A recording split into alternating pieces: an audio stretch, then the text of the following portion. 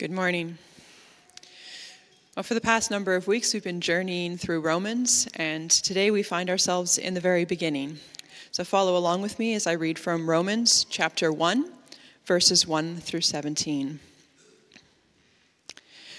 Paul, a servant of Christ Jesus, called to be an apostle and set apart for the gospel of God. The gospel he promised beforehand through his prophets in the Holy Scriptures regarding his Son, who as to his earthly life was a descendant of David, and who through the Spirit of holiness was appointed the Son of God in power by his resurrection from the dead, Jesus Christ our Lord. Through him we received grace and apostleship to call all the Gentiles to the obedience that comes from faith for his name's sake. And you are also among those Gentiles who are called to belong to Jesus Christ. To all in Rome who are loved by God and called to be his holy people, grace and peace to you from God our Father and from the Lord Jesus Christ. First, I thank my God through Jesus Christ for all of you, because your faith is being reported all over the world. God, whom I serve in my spirit in preaching the gospel of his Son, is my witness in how constantly I remember you in my prayers at all times. And I pray that now at last, by God's will, the way may be open for me to come to you. I long to see you, so that I may impart to you some spiritual gift to make you strong. That is, that you and I may be mutually encouraged by each other's faith. I do not want you to be unaware, brothers and sisters, that I planned many times to come to you, but have been prevented from doing so until now, in order that I might have a harvest among you, just as I have had among the other Gentiles. I am obligated both to Greeks and non-Greeks, both to the wise and the foolish. That is why I am so eager to preach the gospel also to you who are in Rome. For I am not ashamed of the gospel, because it is the power of God that brings salvation to everyone who believes, first to the Jew, then to the Gentile. For in the gospel, the righteousness of God is revealed, a righteousness that is by faith from first to last, just as it is written, the righteous will live by faith.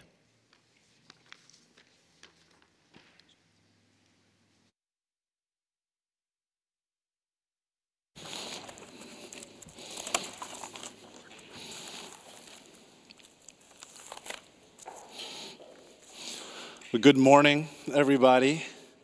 Oh, thank you. Thank you for saying good morning. My name is Eddie Bang. I'm the newest pastor on staff here, and I just want to thank you personally for welcoming me and my family so warmly these past few weeks. It's actually been such a great pleasure to be a part of the church so far. And is that a funny thing? I didn't realize that was going to be a funny thing. I was trying to compliment you, but then, but I mean, every single moment. There hasn't been a negative moment so far. It's been absolutely wonderful. I didn't realize that you guys were so nice, when I decided to come here. It really is true. And not only are you so nice, but you guys are tough. I think they make them tougher in the Hawkesbury. I went to a few meetings so far, and I remember it was like, 6-7 degrees at night, but then someone came in shorts. And I was like, oh my goodness, And I was telling my wife this morning, I think I'm the only guy in this church that wears a puffy jacket to church, right? Because everyone's so tough. I'm a little bit weaker. That's just who I am. So please forgive me for that. Also, forgive me because I've never made slides before, but I was told I need to make slides. I've never used a clicker, so I hope I remain on time.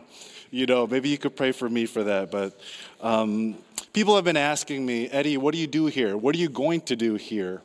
And there are things that I've been assigned to do, but really my heart is I would love to just sit down with you. I would love to hear your story, and I would just see and try to find a way that I can help you. If there's a way that I could help you grow in your walk with Christ or take the next step in your faith journey with Christ, I'd love to do that. And so I'd love to have a coffee with you. I'd love to meet up with you. I'd love to learn from you. I'd love to grow with you. And if you'd like to do that, please email me, message me, say hello to me, make an appointment with me. I'd love to do it as quickly as possible. Is that cool? Is that enough for you? Okay, anyway, let's get to the sermon. That's why I'm here. Let's get to the sermon. As the pastors have said in the past, Romans is a daunting book. It really is. And I'm so thankful that they decided to tackle this amazing book. And I know they said in the past that chapters 1 to 8, really the bulk of the teaching lies in chapters 1 through 8. And the beauty of chapters 9 through 16 is that what we see in 9 through 16 is the teaching lived out in the lives of believers and in the church. And you guys already covered chapters 9 to 16. So you guys have already seen and you guys have already learned how the gospel of Jesus Christ is supposed to look like in the lives of believers and in the church. And if I can sum it up, let me just say it like this. Faith in Christ saves us to become a community of peace, right? We've seen that so often. It saves us to become this spiritual family of peace that continually reaches across racial lines, socioeconomic lines, as well as cultural barriers, so that we can live in unity, not only with other believers, but with non-believers outside the church as well. This is the fruit of the gospel alive within us, isn't it? Can I tell you right from the beginning that I absolutely love that you guys are doing this reading Romans backwards thing, right? And the real reason is not because it's cool, but the real reason is because when I studied Romans chapter 1 to preach it to you guys today, I realized that all the heavy lifting has already been done. Right? The bulk of the heaviness of this teaching has already been taught. And so I'm just going to kind of review it today. And so what I feel inside is how a person feels when he goes out to mow this huge lawn. But when he goes outside, he's realized someone's already done it. And I can now just go and whippersnapper the edges. Right? That's how I feel right now. But that's a little bit of an exaggeration because the teaching is actually super huge. It's super important. These teachings in the next 8 chapters will serve to clarify, it'll serve to correct, and it's going to serve to solidify truths with a capital T, eternal truths that will not only transform your life, but truly transform the life of the church. And that's what we're about, aren't we? So let's get to it. What is the main point of today's message? I know that you guys always start out every one of your sermons with the big idea, is that right? I kind of orchestrated my sermon so that the big idea comes in the end. Is that okay? It has to be because that's the way I orchestrated it. So, even if it's not okay, that's what I'm going to do. So what I'll do is I'll go over the text with you guys, and then I'll highlight a few concepts or points from the text.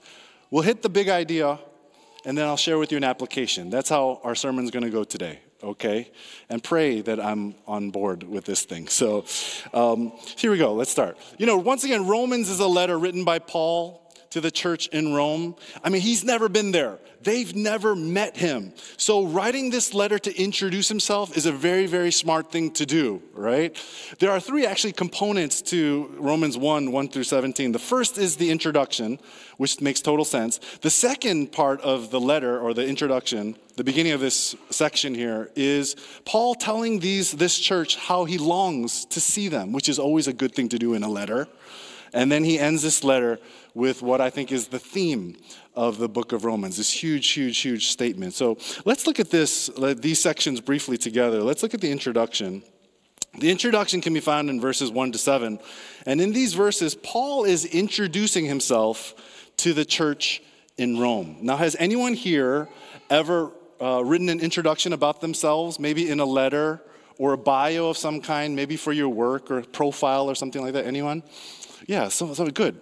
I recently had to write a bio about myself for the WDBC website. Has anyone seen that bio on the website?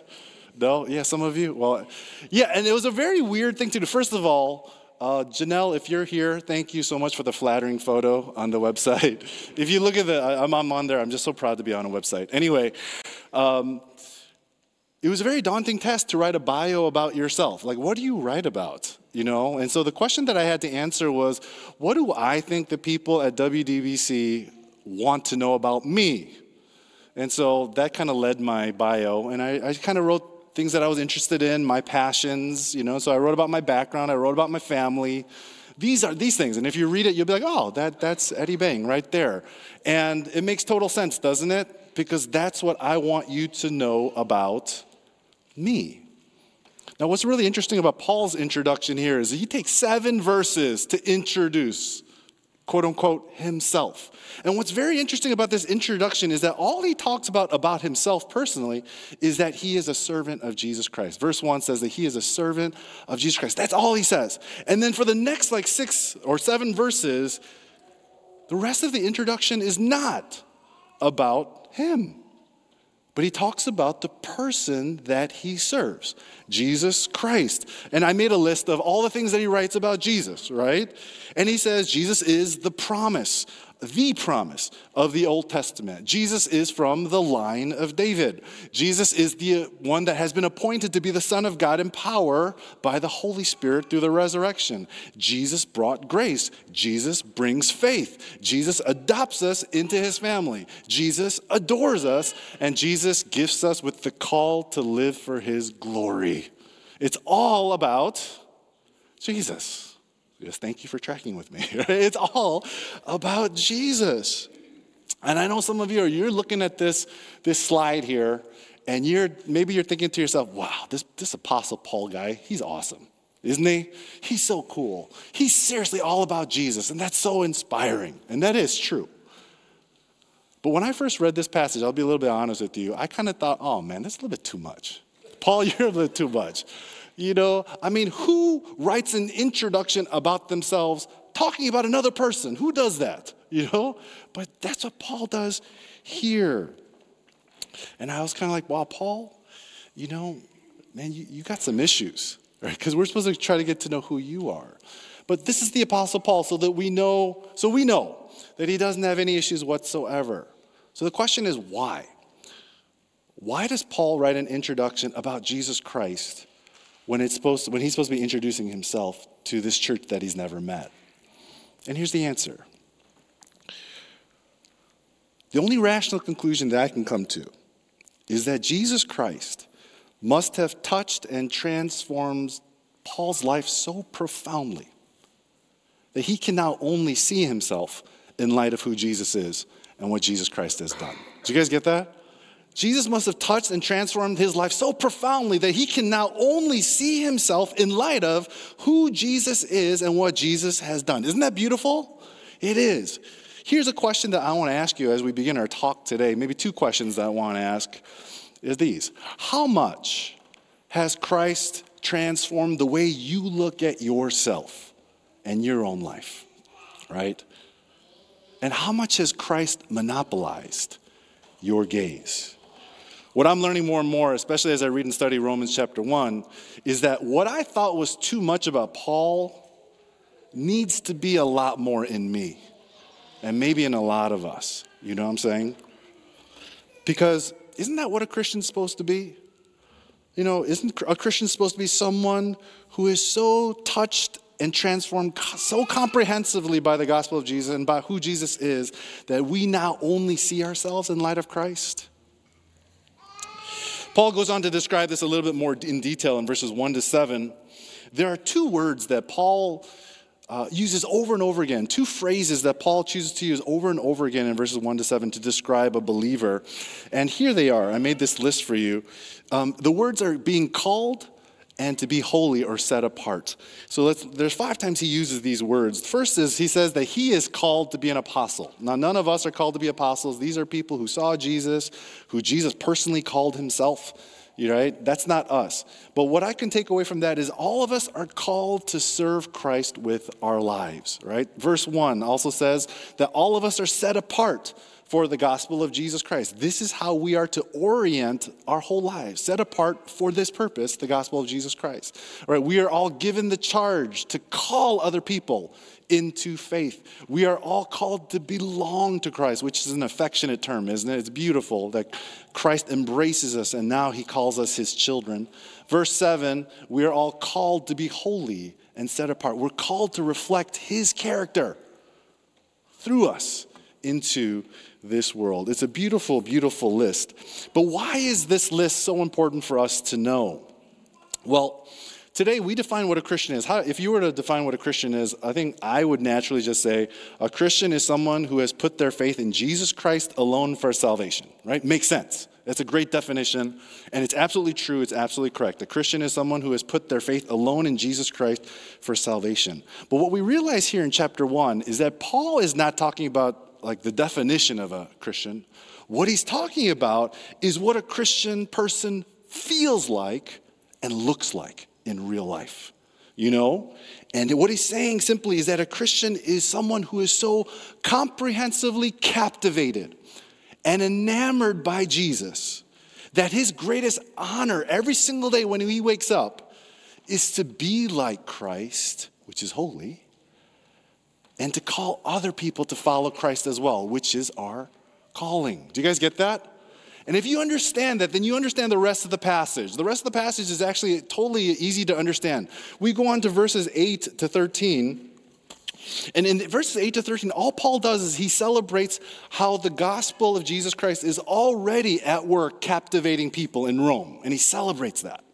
And then he says, because that's true, I cannot wait to go there and to share more with you about Jesus. There's 3 reasons why he wants to go to Rome. He can't wait to give them more of Christ, and we assume that's through his teachings, right? He can't wait, and through spiritual gifts that he wants to share with the church in Rome. Secondly, he can't wait to mutually encourage one another through holiness, praying with each other, sharing and challenging each other, singing with one another. He can't wait to see even more people come to know Jesus as he preaches the gospel. So he can't wait because what he's doing right now in verses 8 to 13 is he's celebrating the gospel which is already at work, captivating people in Rome, and that will captivate people in Rome in the future. And then, if you allow me, I'm just going to move on to verses 14 and 17. He ends this beginning section with verses 14 to 17, and I'll be honest with you, verses 14 to 17, each one of these verses, they deserve their own sermon. It's that big, but that's all outside of the scope of today's sermon. So if you'll just allow me, I'm just going to highlight a few of the concepts that I really believe that God is sharing with us, or maybe more honestly, that God wants to share with us, or that God's really touched my heart through as I prepared this message with you. And so let's start at verse 14. Verse 14 says, Paul says, he is obligated. I am obligated to both Greeks and non-Greeks, both to the wise and to the foolish. And once again, we said in the past that Greeks and non-Greeks is addressing race, right? There's the Greek race, and then there's everybody else that's not Greek. That's like all of humanity, okay? And then he's also addressing the wise and the foolish. And we talked about in the past how the wise are those who fear God and the foolish are those who don't. And so that's basically everybody.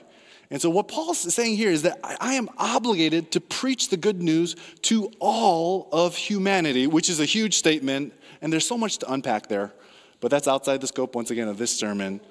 But the key word that I'd like to highlight here is the word obligated. And that's why it's in yellow or orange or however it looks like, right? That's a curious word, isn't it? Obligated. How do you feel when he says, hey, Christians should be obligated? It doesn't feel good, right? It doesn't. We'll get to that in a second. But I decided to look up this word obligated because I didn't like it. I decided to look up this word obligated in the dictionary, and it came up with 2 definitions. It means 2 things. Number 1, it's a course of action to which one is morally or legally bound, right? I'm obligated.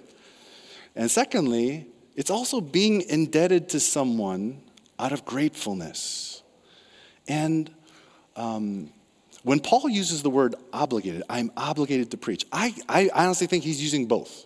When he says it, he's actually encompassing both. Paul is so grateful for how Christ has touched and changed his life that he has bound himself to live every single day to make sure other people can enjoy Jesus Christ just as much as he does. Do you guys get that? That's what he's talking about here. I'm obligated for that. And if we understand that kind of obligation is pretty beautiful, isn't it? Right?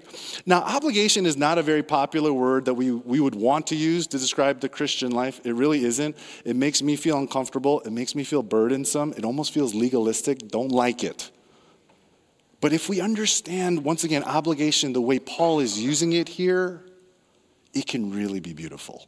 It really, really can. And I think once we realize that, hopefully we come to the conclusion that obligation must become an integral component of our faith practiced today. How do we understand that then?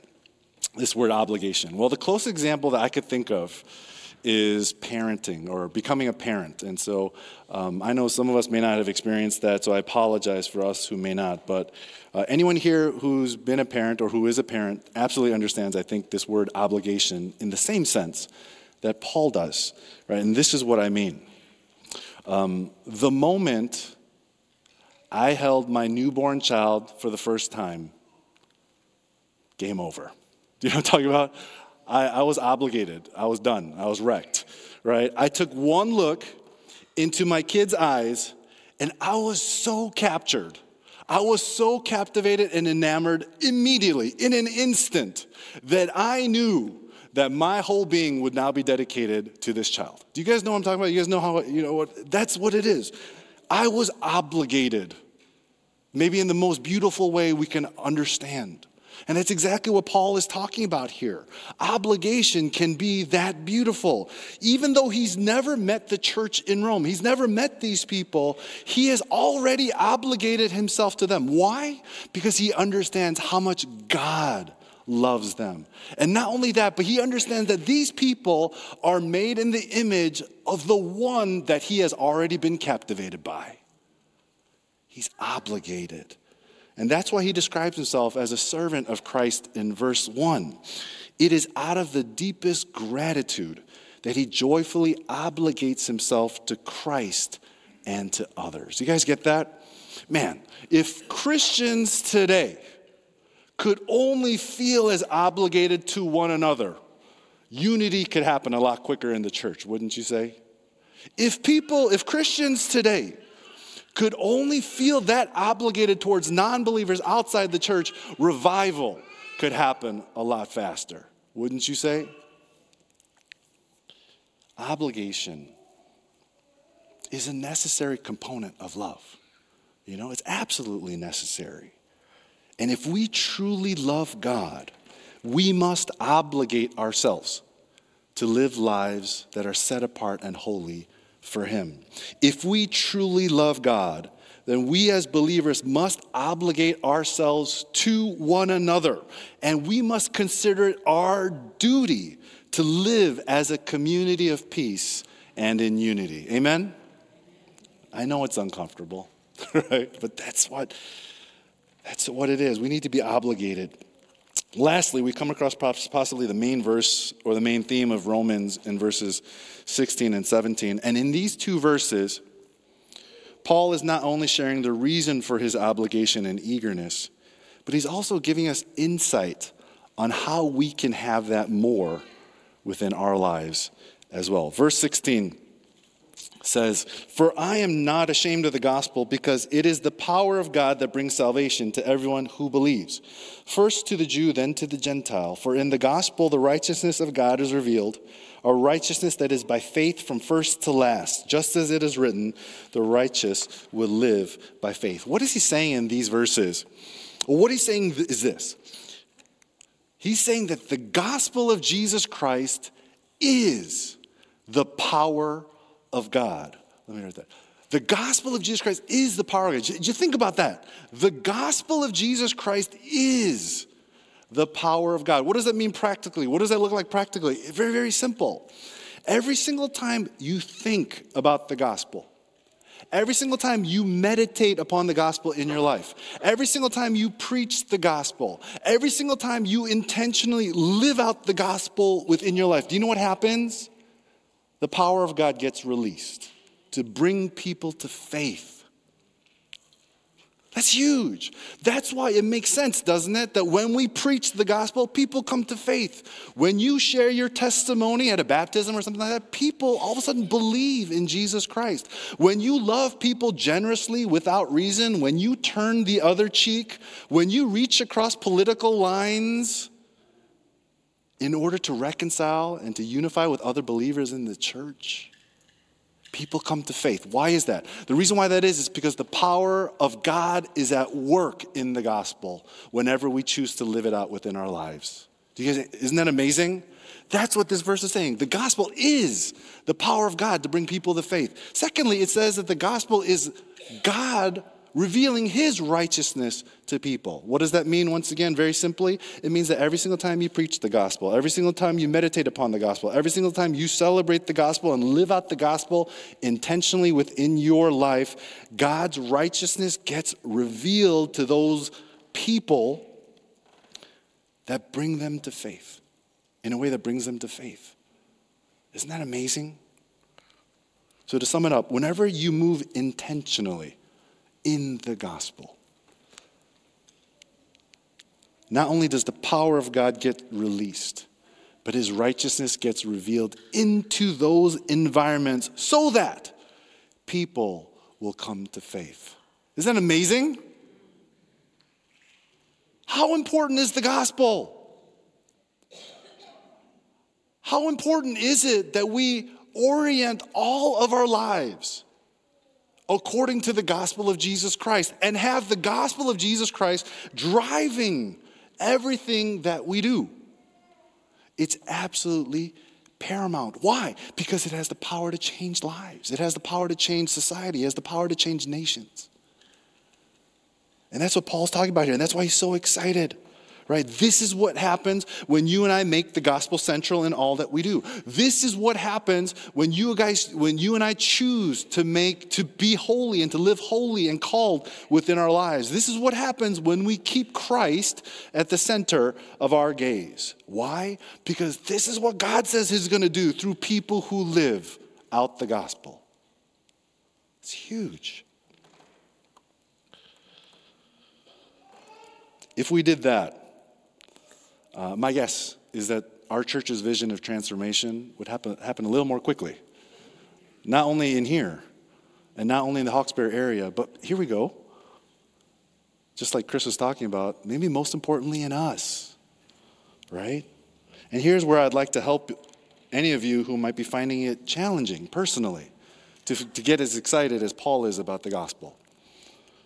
And that insight is found here at the beginning of the verse where he says that he is not ashamed of the gospel. Now, once again, those words, not ashamed, it's a very curious wording, wouldn't you say? I mean, if you're totally captivated by Jesus, if you're totally excited about Jesus, why don't you just write, I'm totally captivated by Jesus and the gospel of Christ, right? Why don't you just write, I'm totally excited about it and it's so awesome? But he doesn't. Instead, he chooses to use two negatives. Not ashamed. Why does he do that? Well, he does that because he's saying this. He's saying to live a gospel-centric life, to live a gospel-driven, Jesus-centric life in our world today is not going to be a popular move. Nor will it be easy to continue to live up or to keep up in your life, right? To be a Christian and to live for God will invite temptations, hostility, and persecution into our lives. And that can be a real fearful thought for a lot of us, right? If not all of us. I know Christians who are so fearful that they even choose not to live for Jesus because it's so hard. But he tells us to not be ashamed because he's declaring that when we remain comprehensively captivated and enamored by Jesus Christ, right, we will be convinced that what he wants to do in and through us will far outweigh any of the fears or the hostility we may face in this world. Right? Did you guys get that? Did I just yell too much? Right? Am I yelling too much, period? What he's declaring is that there's no way we can be ashamed because when we have our gaze firmly upon Jesus Christ, we'll be convinced every single day that what he wants to do in and through us will be far greater than any of the persecution we might ever face in this life, right? It's almost like he's saying, what you guys say is my shame, what you guys categorize as my shame, I actually consider it my prize. Why? Because I know that God wants to touch you with his power, because I am convinced that he wants to reveal himself to you. And if I just stay the course, living faithfully for the gospel, I know that he is going to increase all of our faith together, right? So much so that I'm willing to endure any persecution or any hostility for it. Why?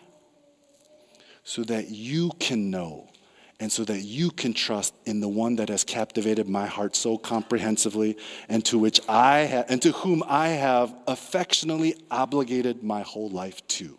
Ashamed for what I know what God wants to do in you? Ashamed for what I know God will do if I simply stay the course? Impossible. How could anyone be ashamed of the things that God wants to do eternally in others?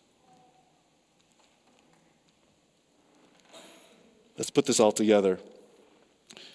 When we live for the gospel, God promises to move powerfully through us. He promises to reveal himself through us so that faith will grow, not just in others, but especially in us. And when we grow in faith, our natural response will be to obligate ourselves more boldly and profoundly to live holy and to live out his call. Do you guys get that? That's why this verse is so pivotal in all of Romans.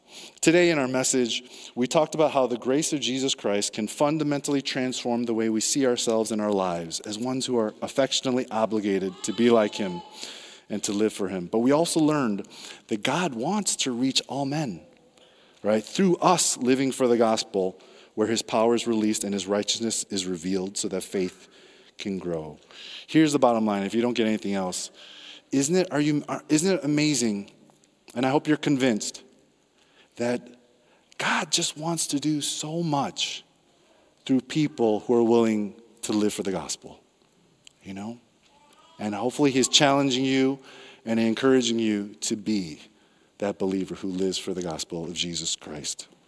But there's only one real way that's going to happen within us, and that's when we are continually captivated and continually enamored by Jesus Christ, right? Christians who are continually captivated and enamored by Jesus are the ones that stay absolutely convinced. So here is the big idea. I hope it's not the big letdown, but here's the big idea. The gospel calls us to be continually captivated by Christ. Only then will we be able to live lives of joyful obligation that release God's power and reveal God's righteousness so that faith can increase in everyone all around us. I want to end with just one application, and it's to the person that feels like this. Eddie, that's great and all. I'm actually totally convinced, but if I'm very honest with you, my heart is a little bit not as excited as Paul. You know, on a scale from 1 to 100, if Paul's 100, I'm kind of like a 30. And I'm kind of like a 20. But I want to get there. But I'm not there yet. And so for those who might be there, I hope this story helps, and then I'll close, or I'll end. You know, there was a time when my heart, I was pastoring at the time, maybe 15 years ago, and my heart was just, like at 3 out of 100. And I knew I was in a bad place. I wasn't excited for Jesus. I didn't want to go to church anymore. And that's bad as a pastor, okay? But I knew I was in trouble. And so, I did exactly what I think most Christians would do. I picked up my Bible, started to read, didn't work. I started praying like crazy, didn't really help. I decided to go to church a little bit more. I went to a few morning prayers. It kind of didn't work. I started to talk to more Christians. I sang the songs. I just did whatever I could, all the spiritual disciplines I threw at myself. But none of them seemed to work. And then so as a last resort, which should have been my first resort, which has now become my first resort, is I started sharing the gospel to myself. Have you guys ever done this? Shared the gospel to yourself? Are you like, are you serious, Eddie? You literally present the gospel to yourself? And I did, out loud. And if you've never done this, can I encourage you to do this? Not to become some kind of religious thing, but I started to present the gospel to myself. And exactly what does that look like, Eddie? Well, it's very simple. I literally said, Eddie, right? Eddie, you do realize that you were created in God's image, but you sinned and you rebelled against God. And because of that, you deserve to go to hell for an eternity. And I sit there a really long time, because if you don't know that you're in trouble, sometimes salvation is not really that great of a prize. And Eddie, you deserve to go to hell for an eternity because of your sin and rebellion. But out of God's absolute, unconditional, and undeserved love for you, he sent his son Jesus Christ to die upon the cross. And if you have faith in Christ, not only do all of your sins get placed upon Jesus, and he pays the penalty for all of your sins, but he then replaces your sins with his righteousness, so that God can now only look at you as perfect from this point on. Perfectly loved, perfectly forgiven, perfectly accepted, and perfectly embraced forever into eternity. And I keep on telling that story over and over and over again until my heart once again breaks again in grace. And the reason why I literally present that story over and over and over again is because only the gospel is the power of God to bring about faith, not just for the first time, but continually. And only in this good news story is God's righteousness revealed so that I might have faith, not just from the first day, but especially every single day from that point on to the last. And I don't know about you, but I want to make it to the finish line. But the thing is, I need real faith to get there. I need real faith to help me make it to the finish line. And if I can be real with you, all of us do. All of us need the gospel. All of us need the gospel and faith every single moment of every single day. Why? Because we only function right as Christians when we function in grace. So, don't ever let the gospel story become vanilla in your life. Because Jesus Christ was sent and given to us so that we might be captivated by him forever. Let's pray.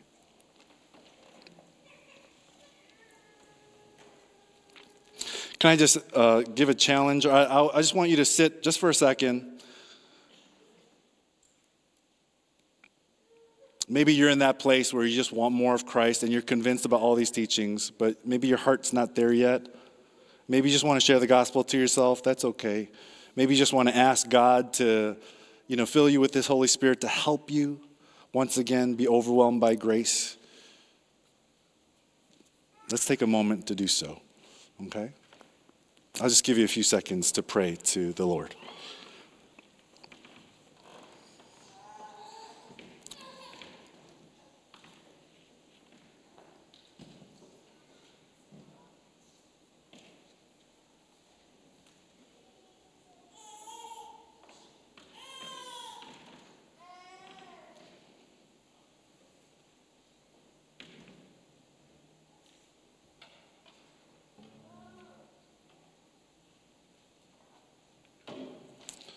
Father, we thank you so much that you are so good.